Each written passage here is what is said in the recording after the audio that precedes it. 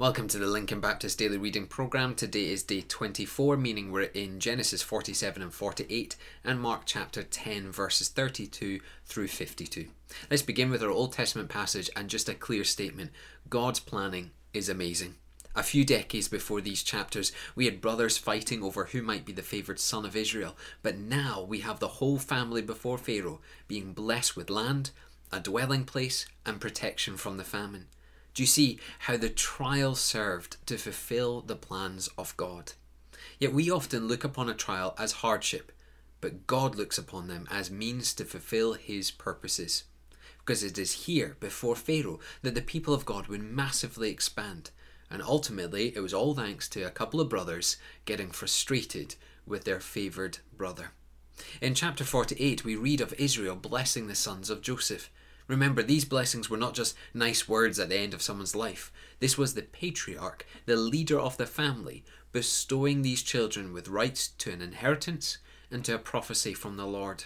These siblings would become two great nations with land and wealth.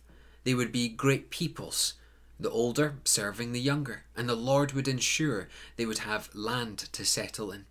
Notice how Joseph tried to change it all, yet Israel was convinced that it had to be this way. We're beginning to see that the Lord doesn't work how man expects him to work. Instead, the Lord's plans are his plans and his alone to make. In the coming days, we will see how blessing turns back to hardship. But for today, consider how God might be blessing you in a trial. Take a step back and look at your life. Where is God leading you? What is God teaching you? How is God preparing you? Let's head into our New Testament passage, and we're heading into Mark's Gospel once more. Have you ever stopped and considered what Jesus has done for you and what it cost him? Read verse 33 and 34 again. A wonderful summary of the gospel. Jesus died for you. He defeated sin and death so that you might live. Never lose sight of the magnitude of this.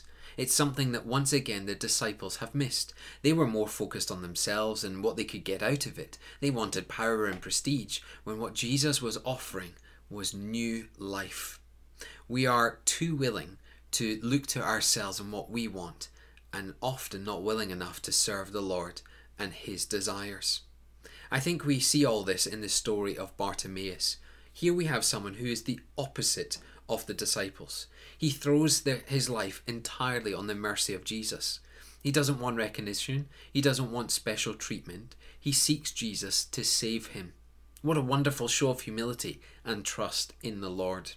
He shows what the disciples should have been doing and what we are encouraged to do. Submit to the Lord Jesus, humble ourselves before him, and for he is the Lord over all things, he will guide us into what is to come. How is your walk with Jesus? Are you like the disciples trying to get more blessing and more recognition? Or are you crying out, "Save me, Lord"? Have confidence in Jesus. Humble yourself before him and let him transform your life today. Let me close by praying. Father, let us be like Bartimaeus, confident in Jesus, confident to cry out, "Save me," and knowing Jesus will transform our lives.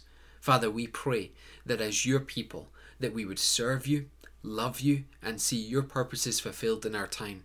And Father, we look forward to that day where we will enjoy glory in heaven because you sent your Son to die for us, to defeat sin and death, so that we might live.